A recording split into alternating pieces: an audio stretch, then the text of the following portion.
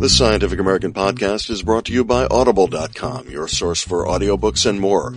Audible.com features more than 100,000 titles, including science books you've been meaning to check out, like Kevin Dutton's The Wisdom of Psychopaths, What Saints, Spies, and Serial Killers Can Teach Us About Success, and Richard Panik's The 4% Universe, Dark Matter, Dark Energy, and the Race to Discover the Rest of Reality. Right now, Audible.com is offering a free audiobook and a 1-month trial membership to the Scientific American audience. For details, go to audible.com/SciAm. Welcome to the Scientific American podcast Science Talk, posted on December 28th, 2012.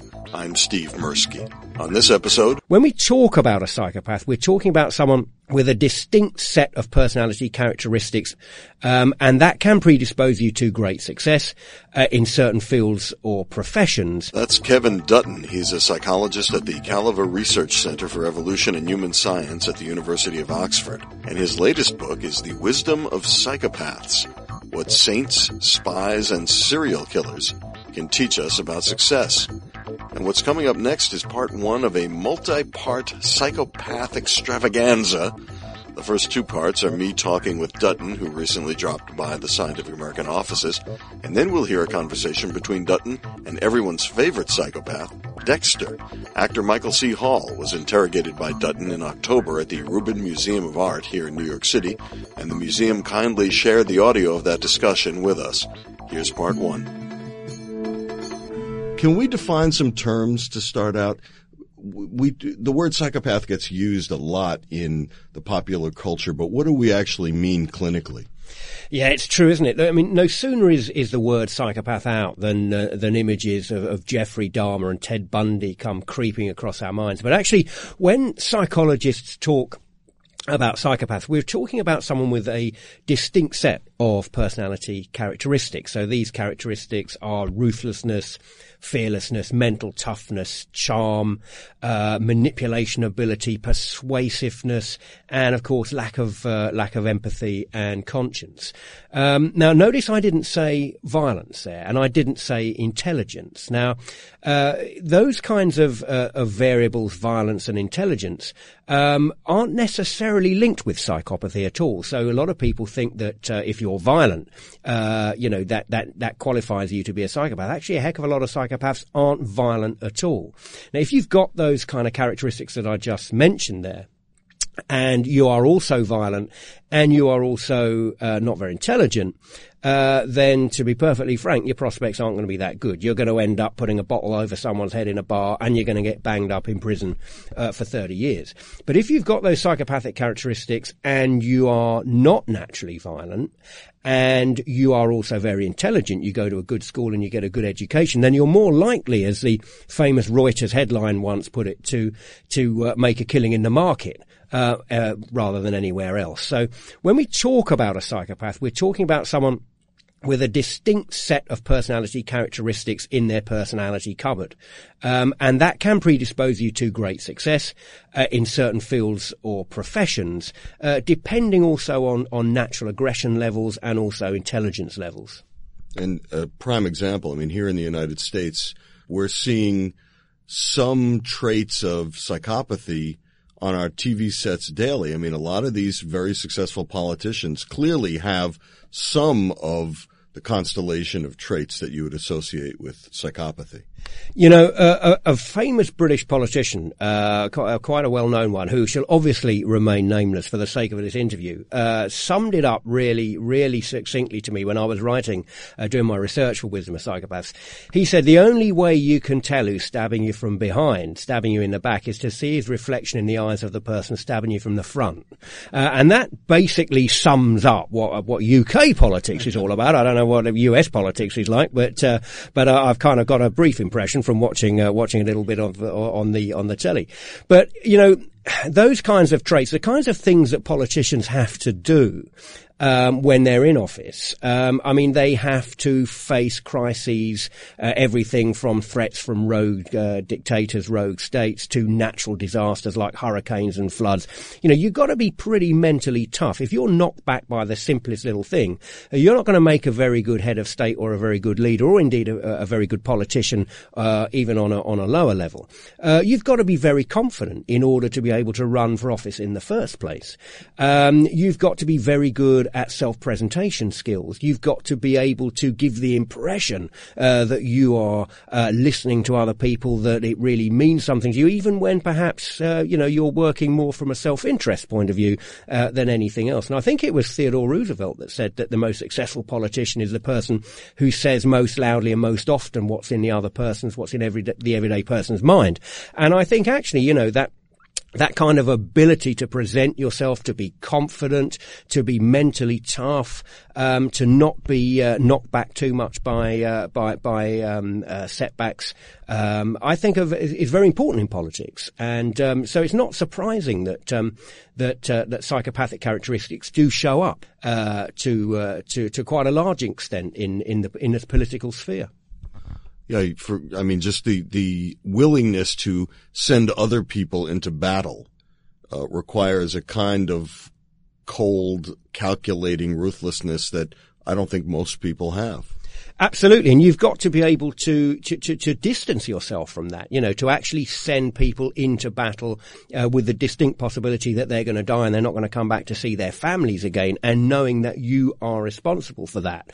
I mean, if you were in any way, if you had too much empathy, if you had too much, of compassion, for other people, then, that obviously would play on your mind to such an extent that you couldn't do that. So you need to be able to compartmentalize. You need to be able to do the job to kind of decouple those more compassionate emotions from your decision making. And that's very important in politics. I think what one of the interesting things, one of the things that separates out functional or successful psychopaths from the unsuccessful psychopaths or criminal psychopaths, should we say, is impulsivity. Now, politicians also have the ability to delay gratification, to put off reward, to focus on the long-term plan, especially when the whole election campaign here lasts for over a year. Sometimes, I think it's nearly 2 years, isn't it? From the word go. So the ability to delay gratification and to focus on long-term rewards is something that very good politicians do have. And in the kinds of research that I do, we've looked at what separates out functional and successful psychopaths. And actually, it's that impulsivity dial on the mixing desk. If you look at psychopathic characteristics as being the dials on a studio mixing desk, which can all be turned up and down in various combinations, so ruthlessness, fearlessness, and all those kinds of characteristics I was telling you about. As if they were bass, treble, and those kinds of features on a graphic equalizer. Absolutely right. So if you crank all of those up to max, then you're going to overload the circuit. Okay, you're going to wind up getting 30 years inside. But if you turn all of them, some of them up high and some of them down low, depending on the circumstances, then you become, as it were, what I call a method psychopath, like a method actor, and you are predisposed to success in various fields of endeavor and various professions. Now, the one crucial dial on that mixing desk, on that graphic equalizer, is impulsivity.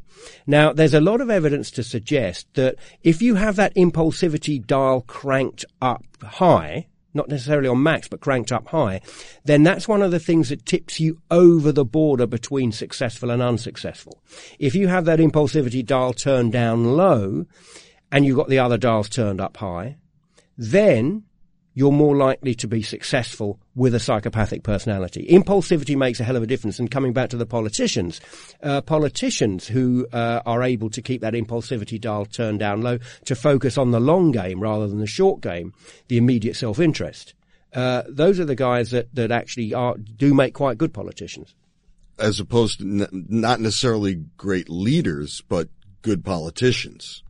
That's right. I think that, again, these psychopathic traits can predispose to great leadership. I take one example from the UK, Winston Churchill. Now, Winston Churchill is quite high on what I call the psychopathic spectrum. I think one of the key things here that we need to flag up right from the beginning is the fact that being a psychopath is not a black or white matter. It's not an all or nothing affair. In fact, let's read. You have a quote from Churchill at the beginning of one of your chapters. Let me find that. Yeah, the Winston Churchill quote. It's right at the beginning of chapter 1. Although your preface is I know a lot of people skip prefaces. You shouldn't skip the preface in this book. Great and good are seldom the same man, is what Winston Churchill said. So he was clearly willing to not be good in order to be great in his own mind. Oh, absolutely. I mean, one of the reasons why I wrote the book is to debunk the myth that psychopathy is an all or nothing affair. It's either black or white. Now, psychopathy, like any other personality characteristic or set of characteristics, is on a dimension.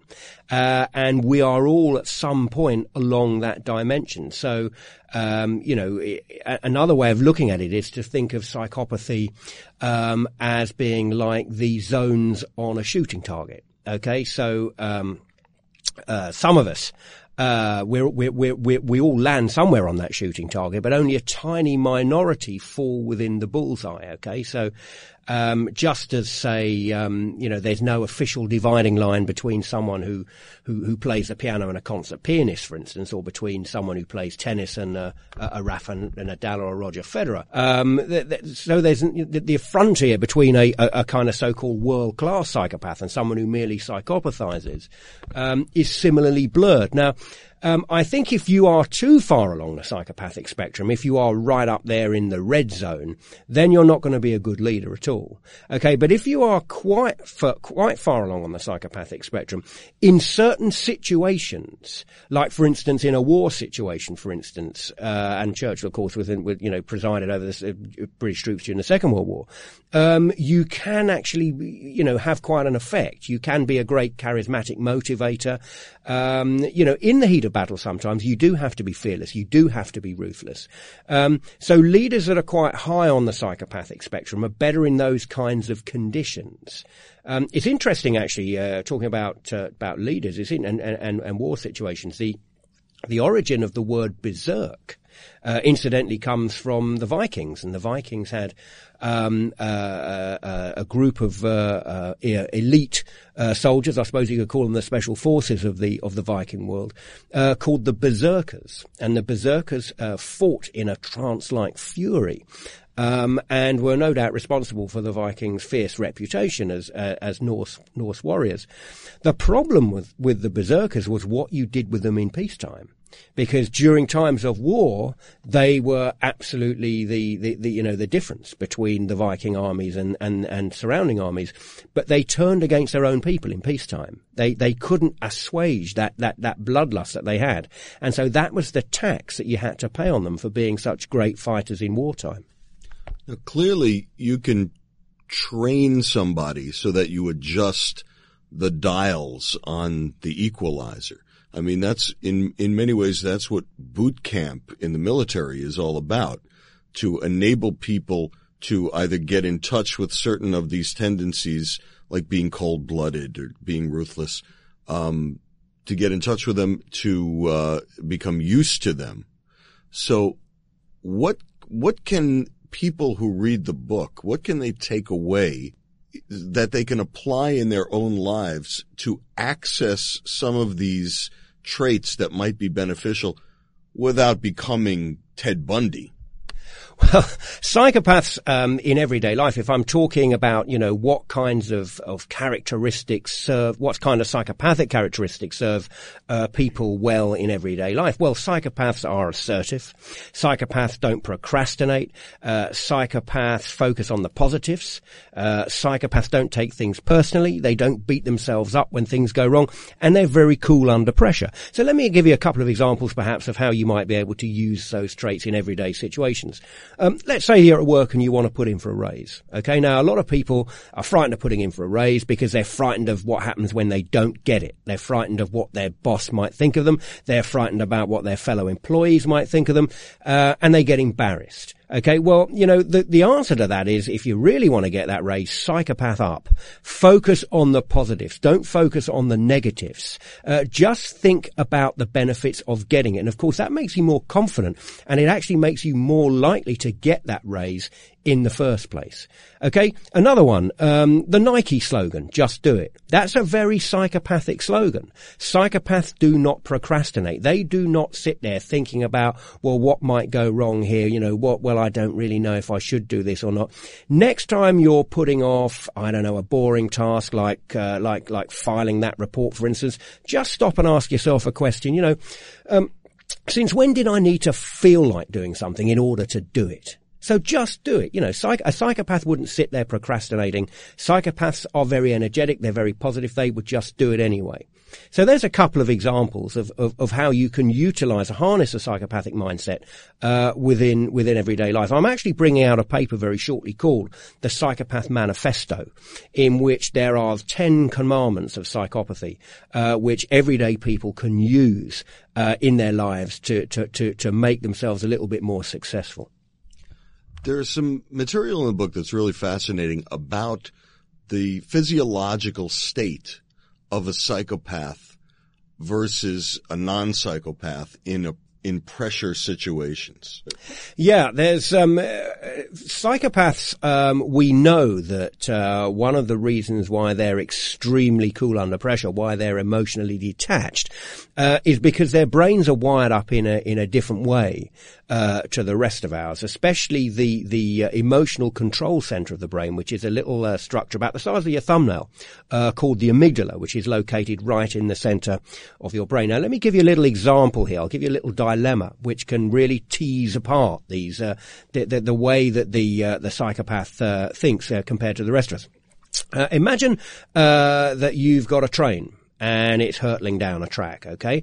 Now, in its path, 5 people are trapped on the line, who cannot escape. But fortunately, you can flick a switch which diverts the train, down a fork in the track, but at a price. Away from those 5 people, but at a price. There is another person trapped down that line, and the train will kill them instead. Should you flick the switch? Now, most people have little trouble deciding what to do under those circumstances. Though the thought of flicking the switch isn't exactly a nice one, the utilitarian choice, killing just the one person instead of the 5, represents the least worst option, okay? But now let's have a little variation on that. Let's call this case 2. Just like before, you've got a train speeding out of control down a track towards 5 people. But this time you are standing behind a very large stranger on a footbridge above the track. The only way to save the people is to heave that stranger over. He will fall to a certain death, but his considerable bulk will block the train saving the 5 people. Should you flick the switch? Now, what we've got here, you might say, is a real dilemma on our hands, okay? Just like before, the score in lives is exactly the same, 5-1, but one's choice of action appears far trickier. Now, why should that be? Well, the reason, it turns out, all boils down to temperature, okay? Case 1 represents what we might call an impersonal dilemma. It involves those areas of the brain, the prefrontal cortex, the posterior parietal cortex, in particular, the anterior paracingulate cortex, the temporal pole and the superior temporal sulcus. Okay, bit of neuroanatomy for you there. And you know this because you've done brain scans of people as they're being confronted with this question. That's exactly right. Yeah. Well, and which we'll come on to in a minute. Now, those centers are primarily responsible for what we call cold empathy. Okay, for reasoning and rational thought. Case 2 represents what we might call a personal moral dilemma. Now, that involves the emotion center of the brain, the amygdala I was telling you about just a few moments ago, the circuitry of what we call hot empathy, the feeling of feeling what another person is feeling. Now, psychopaths, just like most normal members of the population, have no trouble at all with case 1. They flick the switch and the train diverts accordingly, killing just the one person instead of the 5. But, and here's where the plot thickens, quite unlike normal members of the population, psychopaths also experience little difficulty with case 2. Psychopaths, without a moment's hesitation, are perfectly happy to chuck the fat guy over the rails if that's what the doctor orders. Moreover, this difference in behavior has a distinct neural signature. The pattern of brain activation in normal people and psychopaths is precisely the same on the presentation of the impersonal moral dilemma, but radically different when things start to get a bit more personal. Now, imagine if I were to hook you up to a brain scanner, functional magnetic resonance imaging machine, and were to then present you with the two dilemmas. What would I observe as you went about trying to solve them? Well, at the precise moment that the nature of the dilemma switches from impersonal to personal, I would see the emotion center of your brain and related circuits, the medial orbitofrontal cortex, for example, light up like a pinball machine. But in psychopaths, I would see nothing. The passage from impersonal to personal would slip by unnoticed. There is no one at home. There is a neural curfew in those emotion neighborhoods in the brain surrounding the amygdala. How do we know that such theoretical, hypothetical situations really translate into the real world, though? If these same people who are being studied in the brain scan situation were really faced with a question like that, do we know that what we've learned in the clinic is actually going to be the same thing that we see in real life? Yeah, I mean, I think when we look in terms of, it's a good question. I think when we look in terms of things that we find in the brain, and when we give people lab tasks, I mean, we have to have faith that actually the same kinds of brain states would actually translate into everyday life. We have no absolute proof, of course, because fMRI machines, of course, are very, very big, bulky bits of equipment, and we can't wheel them around, to scenes of impending disaster. But I think that, it's very interesting, actually. It's slightly off topic, but to answer that question, I mean, one psychopath who I interviewed posed a very, very interesting dilemma. And I did say that psychopaths were manipulative. And this guy said, imagine if you've got a deaf person, okay, and you've got a child in a burning building, and you've got that child screaming out. He says, but the deaf person can't hear the screams. You wouldn't necessarily blame, you wouldn't hold that deaf person culpable for that child's death if the child died. And he said, well, by the same token, if you are emotionally deaf, if you can physically hear the screams, but emotionally you just don't have that kind of neural kick up the backside to go in and save that child, isn't that the same thing? And when you start thinking about that, there's a whole kind of moral conundrum that starts coming out of that, because damage to the ear is damage to a physical structure. Damage to the brain is also damage to a physical structure. So both have impacts on the behavior that the person conducts, but obviously with different ramifications. Yeah, you've opened up the gigantic can of worms that's going to be confronting legal proceedings in coming years as brain scans become more and more present in courtrooms. The whole question of culpability and intent is really going to get even hairier than it is now. Well, there's a whole new subdiscipline which is beginning to emerge as a result of the courts taking more interest in the findings of cognitive neuroscience, and it's called neurolaw, and it's a real cross section between neuroscience and forensic science. Now, the test case occurred a few years ago. I think it was in Utah with a guy called Bradley Waldrop, who committed an atrocious murder. He killed his wife's friend, and also attempted to kill his wife, but she survived. And in Utah, you have the death penalty. So this becomes a matter of quite grave importance now. Now, Waldrop was indicted, obviously, on a count of murder and attempted murder.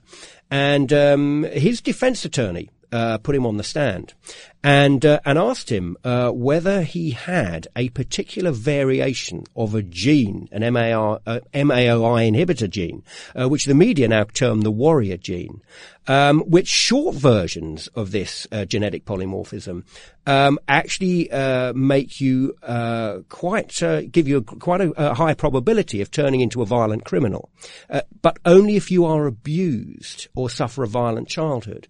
Long versions of the gene protect you against becoming a violent criminal, even when you are subjected to abuse as a child. So anyway, Bradley Waldrop standing there in the courtroom, and his defense attorney says, do you have the short version of the MAOI inhibitor gene?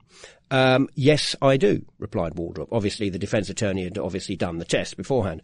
He then asked Waldrop whether he had been abused as a child. The answer was yes. So the argument then became, well, my client has the genetic polymorphism responsible for turning him into a violent criminal. If he's abused as a child, he was abused as a child. Therefore, isn't his free will eroded relative to people that don't have that gene and weren't abused as a child? Well, the argument was enough to commute a death sentence to a life sentence. And the basic argument in a nutshell is, if you're not free to choose your genes and you're not free to choose your environment, are we free to choose at all? Now, I predict a raft of cases, just like this one, now beginning to emerge, as a result of this emerging subdiscipline of neurolaw. Should be very interesting to see, how the courts decide and how they rule on these kinds of situations. That's it for part one. Kevin Dutton's book is called The Wisdom of Psychopaths, What Saints, Spies, and Serial Killers Can Teach Us About Success. You can get it as your free audiobook by taking advantage of the offer at www.audible.com/Siam. We'll be right back with part two.